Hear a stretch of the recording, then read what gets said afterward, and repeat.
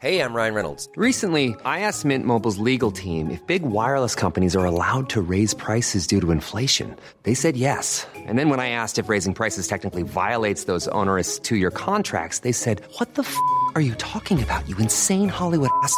So to recap, we're cutting the price of Mint Unlimited from $30 a month to just $15 a month. Give it a try at mintmobile.com/switch. $45 up front for 3 months plus taxes and fees. Promo rate for new customers for limited time. Unlimited more than 40 gigabytes per month. Slows full terms at mintmobile.com.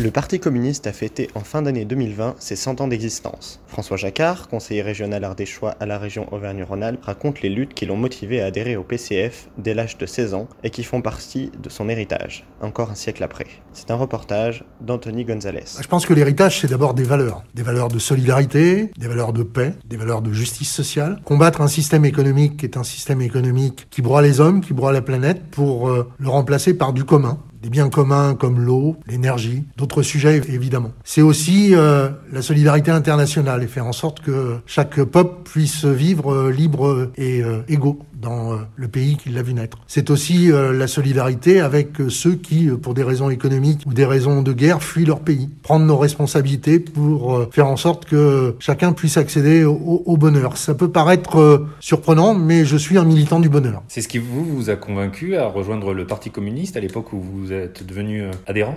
Oui, moi j'ai adhéré dès lors que j'ai commencé à travailler à l'âge de 16 ans. J'ai pris une carte syndicale à la CGT, une carte politique au Parti communiste parce qu'il me semblait que c'était normal lorsqu'on était salarié de s'engager à la fois pour défendre ses droits, pour en acquérir d'autres dans l'entreprise, mais aussi s'engager politiquement pour changer la société parce que je crois qu'il faut savoir marcher sur deux jambes lorsqu'on est communiste, à savoir les luttes sociales nécessaires, les luttes sociétales nécessaires, mais également la prise de responsabilité jusqu'à participer à des gouvernements, des majorités.